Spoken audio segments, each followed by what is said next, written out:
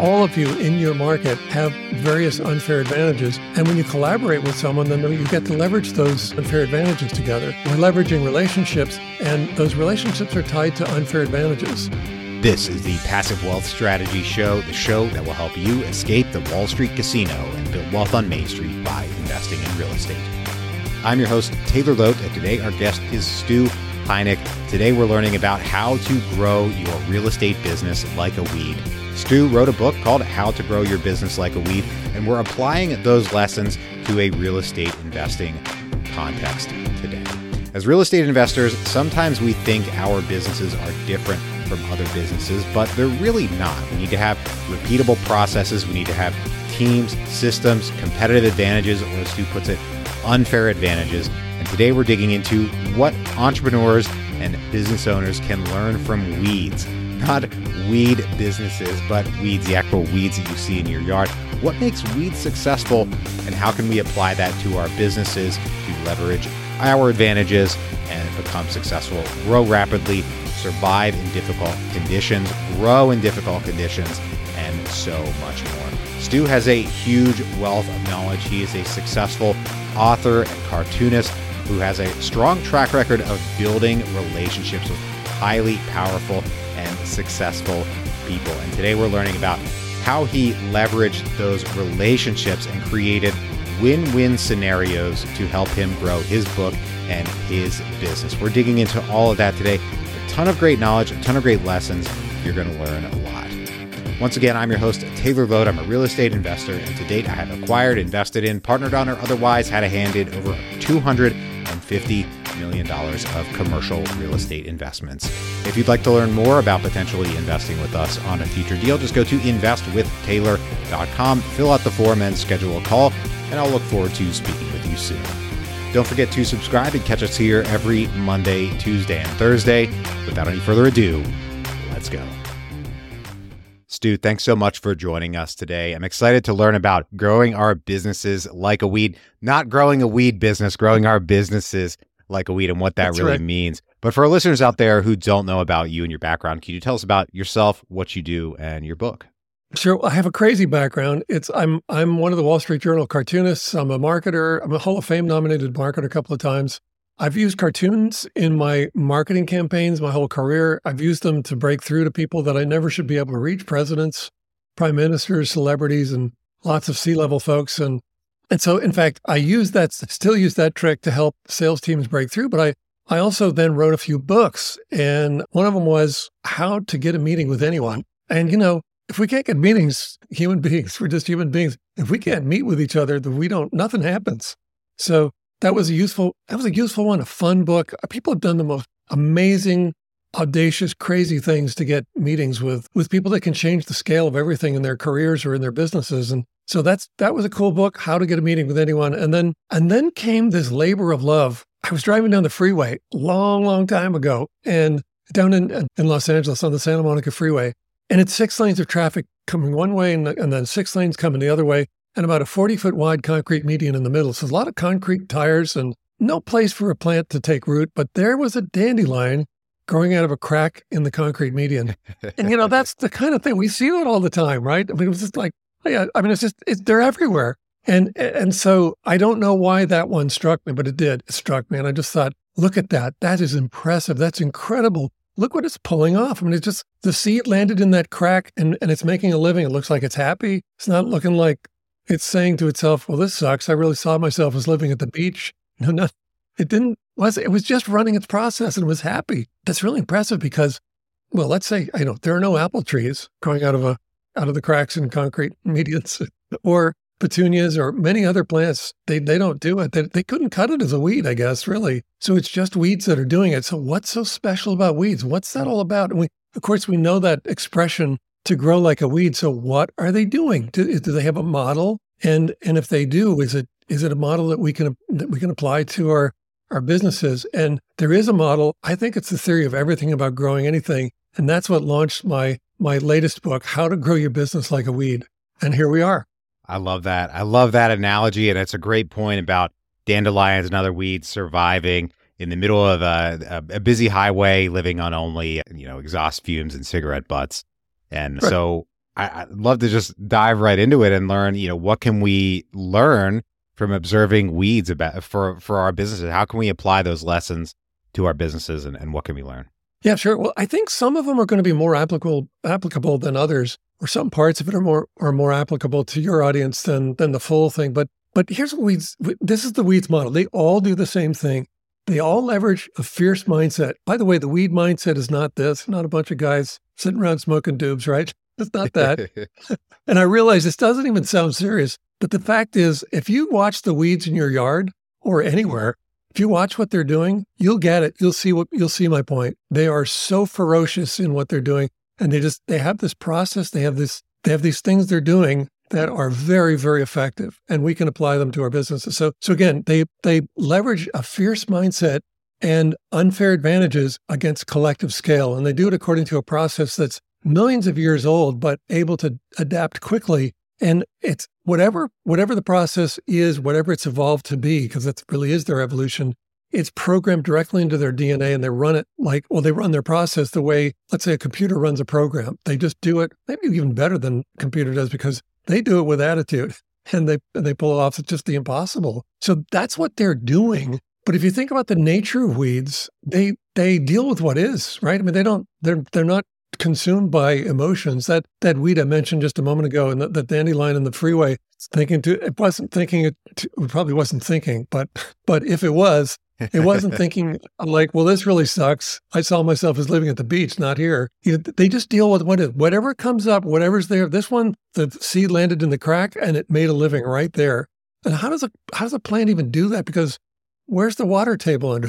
I mean, most of the water runs off. So it's very little water that's falling into the crack. I don't know how it pulls it off, but it does. It deals with whatever it finds. And that's incredibly useful to all of us. And I would think anyone in the real estate market, because there's a lot of disruption happening in the real estate. There always is, actually. There's always a lot of disruption happening in life. So they deal with what is. They never do anything without an unfair advantage. There's those unfair advantages again. They never do anything alone. They're always operating at scale. They're always collaborating. They always focus on what makes them win. That's their process. And that, I'm sure, applies to your listeners. And here's one of the really interesting things. They thrive best in disrupted ground. And I think that's just one of the, I love weeds now. I didn't, I don't know, it wasn't different before, but now I look at them and go, look at that. Oh my God, here they come again. This is good. Look at it, spring. So, but they thrive best in disrupted ground. And by that, I mean, let's say, farmers' fields and our yards and gardens, that's all disrupted ground. Now, the plants that are in those spaces being disrupted, that's life and death for them. But the weeds are somewhere else, and their seeds are flying around, and they're landing wherever they land, and they're spreading. And the thing is that the disruption makes their spread much, much easier. So I think that weed strategy probably is a theory for not just growth, but for thriving during recessions, for example, or pandemics. And so I think that's what makes them really interesting. Some of those things are going to be some are going to be more applicable to your audience than others, but I think they all really actually do apply. Nice. So I was thinking about this the other day as I was mowing my lawn and looking at the weeds in my lawn. I noticed one of them in particular, it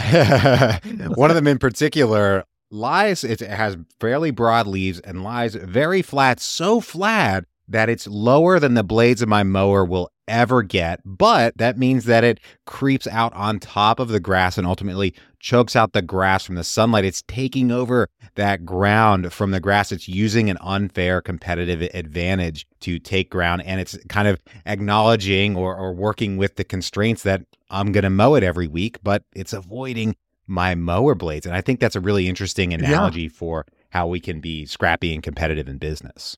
Absolutely. And I think you're probably talking about a dandelion. If not, dandelions might do be. that.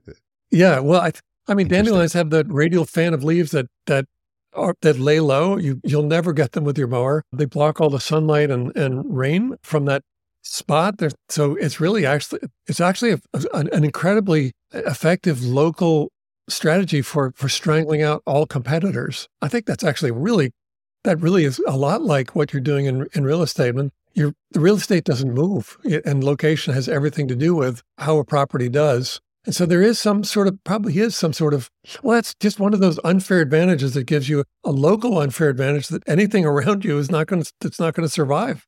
Absolutely. So the topic of disrupted ground, I think, is really interesting because the Great Recession, or the wake of the Great Recession, was really one of the best times in probably our lifetime to be a real estate investor. But a lot of folks weren't able to capitalize upon that because they didn't see the advantage. They didn't have the mindset to see the advantage. They just saw all of the destruction that caused that advantage to take place, right? There's a big crash in real estate and harmed a lot of people, but that also meant a lot of opportunity for those who could capitalize. That's kind of the flip side of the coin. So we can know this academically, but how do we work on our mindset to prepare ourselves for these disrupted situations?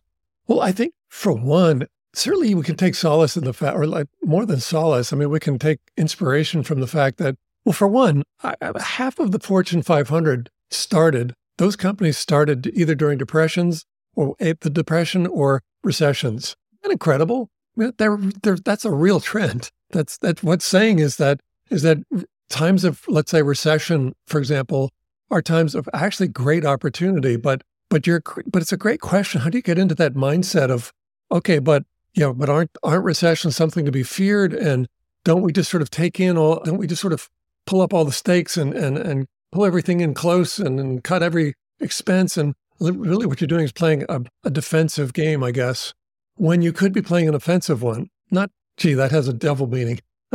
Thinking, but you want to play offense rather than defense is what I mean to say.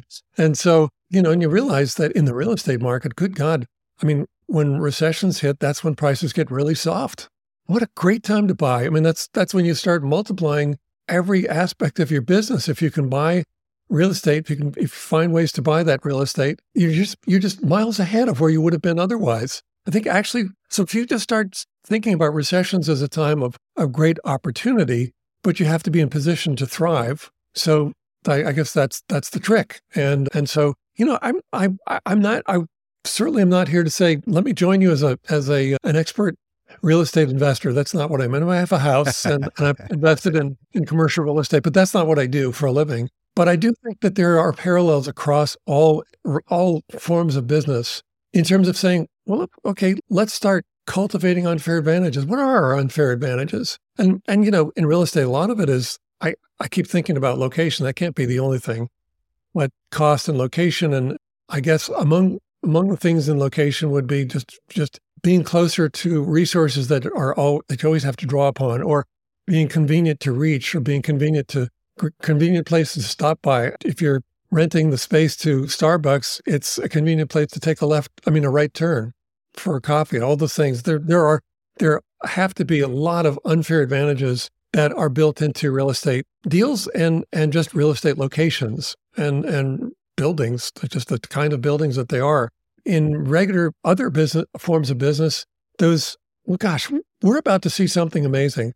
And I'm realizing there will be a time lag between now when we're recording and when this will be heard. But right now, we're just before Elon will launch Starship, and it'll be the first orbital launch. I think Elon does a really amazing job of the guy's just kind of a total weed, isn't he? I mean, nothing. Awesome. And so, well, we know with the Falcon booster system, they went through this try, fail, try, succeed process to to teach themselves how to put a spaceship, how to put a rocket, or really to put cargo, but put a booster up into orbit, bring it back down propulsively so it lands right where they want it, almost, within, it's just a pinpoint landing, but propulsively. And no one had done it before.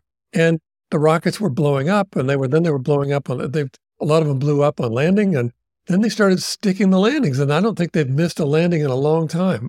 And they're able to do something that no one else can do. No other space agency can do. They can put cargo into orbit and then land the booster back down on ground and reuse it. And so they brought the cost down a lot. That's a great example of an unfair advantage.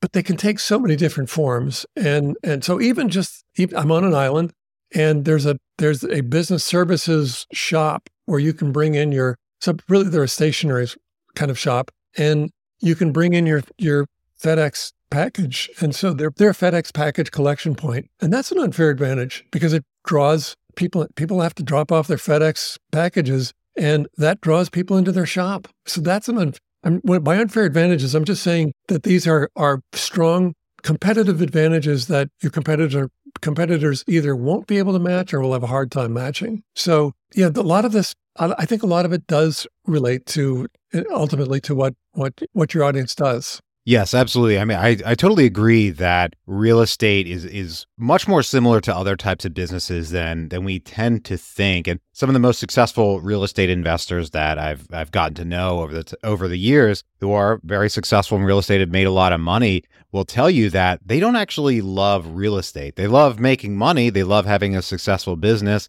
Maybe some interest in real estate is what that got them started, but they generally have more of a passion for building businesses, building teams, building systems, just generally making money than they do making a house look nice or flipping a house and seeing the finished product. That stuff can be kind of nice to see, but at the end of the day, that doesn't really drive you to keep doing the next successive deal. Really wanting to build a business is what's going to propel you forward. So I think we would make a mistake by thinking that real estate is totally different from any other type of business.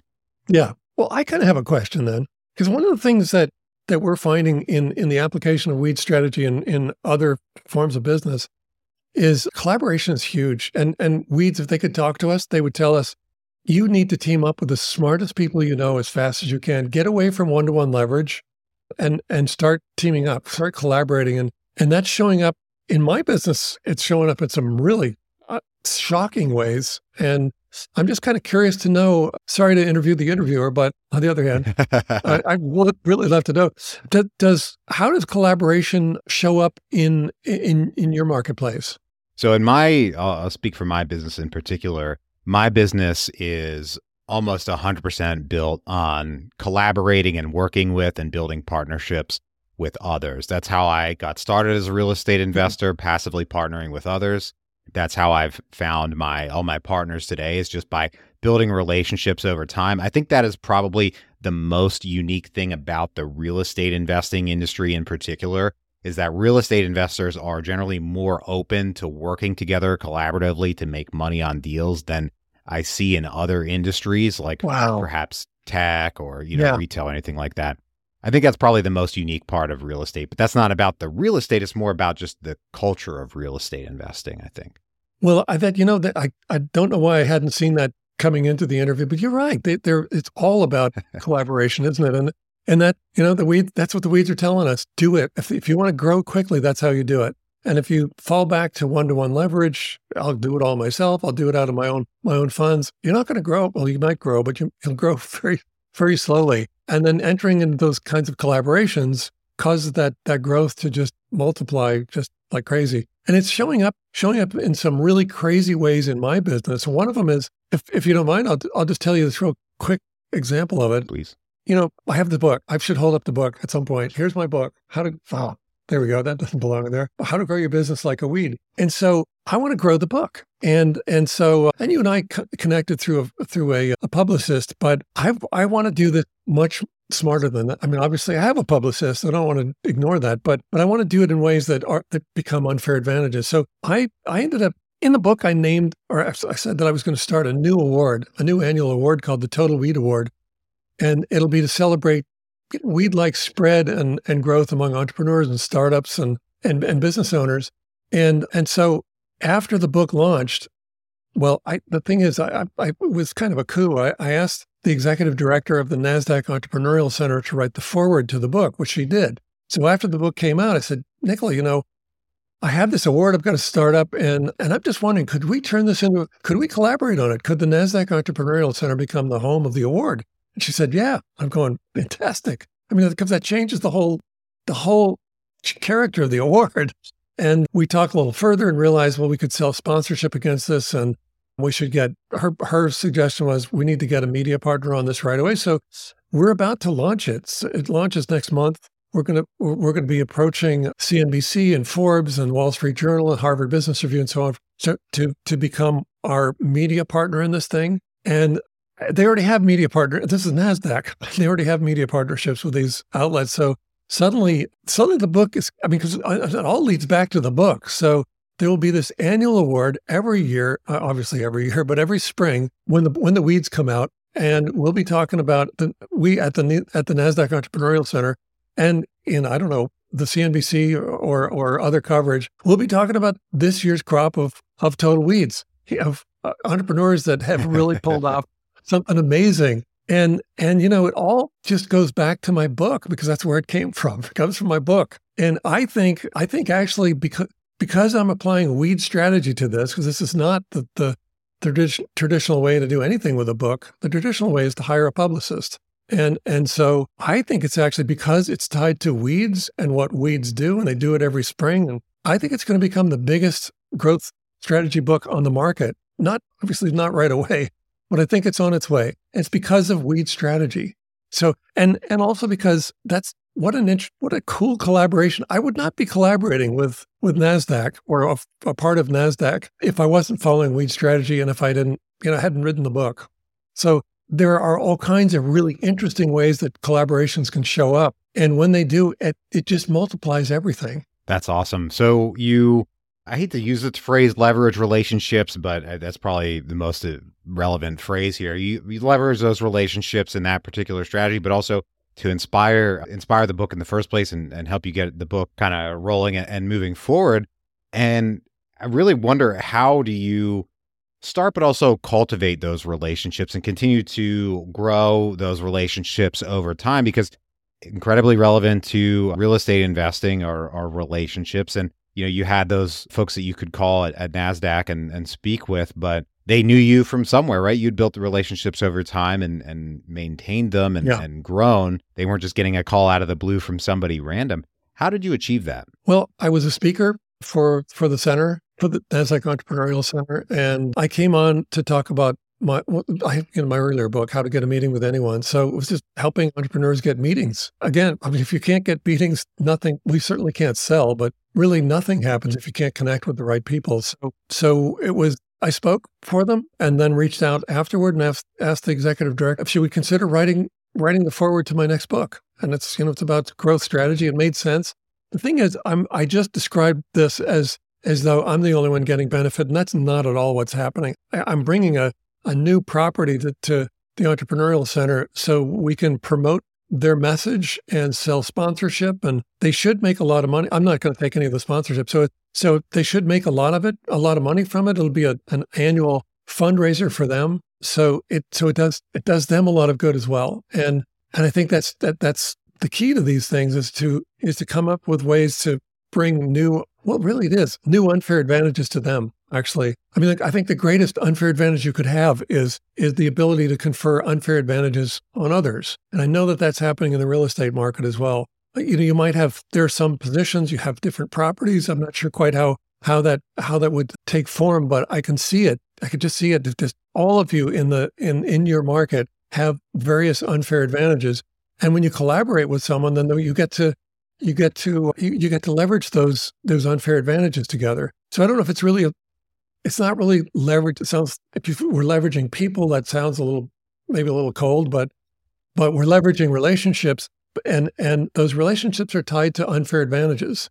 And then you get to combine those unfair advantages, and something utterly unique comes out of it. And I'm doing that with I'm also doing that with all the smartest people I know. I'm putting together collaborations with other business authors and founders and CEOs, and I have a media founder, CEO, that's one of my collaborators, and several of the top sales authors, and the list goes on and on. And we're all doing these growth summits in bucket list locations all around the world. So when I team up with, let's say, someone like Mark Hunter, who's one of the top sales authors in the world, I give him this wonderful growth framework of the weed strategy model, and really just the context of its growth. I mean, it's growth context to, he's helping companies sell, but sales is not growth. Sales is fuel for growth, but it's not growth, and it's not strategy for growth. So I give a great context to his message, and he also gives a great context to mine. But we're going to be talking. We'll give a lot of emphasis to how to use sales to boost growth. But really, in those summits, I'm talking about unfair advantages and radical collaborations all the way through. And here's the cool thing. They get access to my my group, my followers, my email list and so on, I get access to theirs. And we combine that access to create something that we didn't have before. And that's just the nature of collaboration all the way around. And so I don't know that I think it's through those relationships. You've got to build those I know, going back to your original question, you've got to build those relationships, and you've got to have these compelling, you could call them compelling reasons to collaborate, but it's really bringing unfair advantages, just unique unfair advantages. Yeah, absolutely. I think it kind of illustrates the old principle from How to Win Friends and Influence People, right? Your ability to succeed in the world, in the professional world, is really down to your ability to build relationships with others and understand what they're looking for and fill their needs and everything around that. I think it's tried and true principles, but also coming at them from an entrepreneurial framework and how can we apply them to our businesses, if I can, read between the lines a little bit and maybe add my own spin to it to a certain extent. I think it makes sense. Awesome. Yeah. Great. Right now, we're going to take a quick break for our sponsor. Right.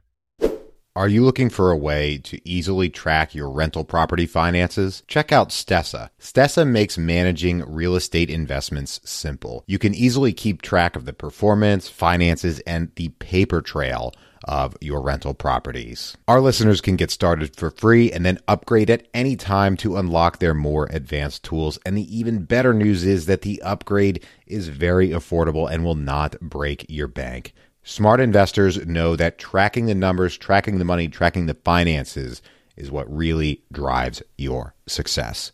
Check out Stessa. It'll make your property finances easier. Just go to escapingwallstreet.com, scroll down to the Stessa logo, and get started for free. Now back to the show. All right, Stu, I've got 3 questions I ask every guest on the show. Are you ready? I'm ready. Great. First one, what is the best investment you ever made other than in your education? Well, I would say certainly any investment I've made in real estate has always paid off. They are great ways to do that. But you can invest money. Oh, I should also mention a few stocks, a few startups, and so on. But I reinvest in my own business, and so I guess we could talk about investments in terms of money or our time and attention, perhaps, or focus. And I think probably some of the best investments I've made are in writing the books that I've written and becoming a cartoonist. I'm one of the Wall Street Journal cartoonists, but I was mentored by a lot of the great cartoonists from Playboy and the New Yorker, and that made me stand out among all other marketers. And essentially just developing unfair advantages and creating these radical collaborations I've been talking about. Awesome. I love that. And again, going back to relationships, mentorship, and that helped you get to where you are today. So we had the best investment. Now we go to the other side of that coin, the worst investment. What is the worst investment you ever made? Well, I'm gonna break it down to financial and then time, attention, and focus. So financially, it was probably investing in. There was one point where I was building my business in a certain direction, and I thought, I think I want to have all of my printing done in-house. And so I invested a lot of money in all kinds of equipment to do that. And when I look back on that, I'm thinking that was just not a good investment, because printers are all around. They're always going to have better equipment than you could have, and they're absorbing the cost of that investment. And all you do is show up and print what you need. And I should have thought of that. I wanted to have it in-house. And I think that all goes back to that. I talk about it in How to Grow Your Business Like a Weed, that we are it's just inbred in us that we always revert to one-to-one leverage in our thinking. And that was one-to-one leverage. And I should have been thinking in terms of collaborating with vendors instead. So let's say financially, I've spent a lot of money doing that, shouldn't have. And then in terms of focus and time and attention, I think really it's about, I watch a lot of people try to stand out in their marketing and in social media and so on, but they're trying to stand out, be different, all this stuff. And by they're doing the same thing everyone else is doing. And so if you're following conventional wisdom, I don't know, I think you can recognize it in yourself, maybe not, but if you're following conventional wisdom, look for better ways. I think that's a great way to invest your focus. Interesting. So that point about looking for one-to-one leverage in particular and investing in the printing hardware and everything for your own business. If you were to, you said looking for one-to-one leverage, if you were to reframe that, or what should you be looking for? Should you be looking for, 1 to 10, 1 to 100 leverage, or is that kind of just the wrong framework to be thinking about it and just think about? I think it was just, by one-to-one leverage, I mean, there's so many things that we all find ourselves saying, no, I think I could just do that myself. And so that applies to so many things, just things that you could hire, like the printing example I just gave, but finding things that if, just taking on things that you shouldn't be taking on. You could take them on because either you're too proud to, have someone else do it, or maybe you just realize, wait a minute, I can make my own videos. I can teach myself how to do that. We can teach ourselves how to do anything. I'm talking to entrepreneurs. Generally, you're talking about real estate entrepreneurs. These are smart people. They're some of the most, let's say, self-reliant people on the planet. So that's both a blessing and a curse, because it also means that we end up hoarding a lot of the things that we end up being our own bottleneck to growth, because we're insisting on doing things that other people should be doing. We should just have other people do for us, or we should collaborate somehow and do that, as opposed to collaborating and collaborating. Because you're saying, is it 1-to-1, or should you be seeking out 1 to 10 or 1 to 100? And I guess that is true. I hadn't thought of it that way, but really, it's when you start leveraging these relationships and creating collaborations. I just in my earlier example of collaborating with some of these authors and very prominent people. They all have these customer bases that I don't have, and I gain access to those customer bases this way. I don't know if it's going to turn into 1 to 10 or 1 to 100 or 1 to 1,000, but all I know is I can grow much faster if I work with people who have their own customer bases and we combine efforts, and that makes just all the difference in the world. Interesting. You're really speaking to me and where I stand in my business today, but we won't belabor that right now. My favorite question here at the end of the show. We'll talk about it after we stop recording. My favorite question here at the end of the show is, what is the most important lesson you've learned in business and investing? Man, I knew this question was coming. I've been thinking about it. Like, what do I want to tell Taylor? And follow your passion. And I'm sure people have said all kinds of things like that. But since we were talking about Elon, and I was talking about Elon earlier in another conversation, and I'm so impressed with his development process, where that try, fail, try, succeed process. And, I think one of the things that's showing up throughout business way too much is that people are afraid to fail. And I would say, don't be afraid to fail. Use failure as a tool to learn and teach yourself something completely new, or open a new strategy, a new tactic or process that no one else can match. Really, ultimately, it's about creating those unfair advantages. But that fear of failure, that lack of acceptance of failure. And I don't mean like you should go around being a failure. I mean, you should allow yourself to make mistakes so you learn from them. And when you do, you don't make those mistakes anymore. And because you made that mistake and learned from it, a lot of other people they're shying away from getting anywhere close to that point. They're not figuring anything new out. They're playing it safe. And those are the people that don't really get very far. You got to get out and try things. And some things will work and some things won't. You learn from all of it. Wow. Well, again, speaking right to where I am in my business, Stu, I want to thank you so much for joining us today, sharing this knowledge with our listeners. If folks want to find the book, if they want to get in touch, if they want to learn more about what you're up to or anything like that, where can they track you down? Well, again, the book is called How to Grow Your Business Like a Weed. You can find it anywhere books are sold. You can connect with me on LinkedIn. Would love that. If you can see the spelling of my name, just find me on LinkedIn and tell me that, or mention that you heard us, Taylor and I, talking together, and I would love to connect with you. Those are probably the two easiest ways to do it. Awesome. Well, thank you once again for joining us today. To everybody out there, thank you for tuning in. If you're enjoying the show, please take a moment and leave us a rating and review on Apple Podcasts. 5 stars if you don't mind, you guys. I appreciate that so much. That helps other people learn about the show, because that helps us rank higher in the Apple Podcast ecosystem. And I'm always honest with you guys. That gives me a nice little warm and fuzzy feeling, because I get to see that you're engaging with the content and you're escaping the Wall Street casino along with us. Don't forget to subscribe and catch us here every Monday, Tuesday, and Thursday. Right now, I hope you have a great rest of your day, and we'll talk to you on the next one. Bye-bye.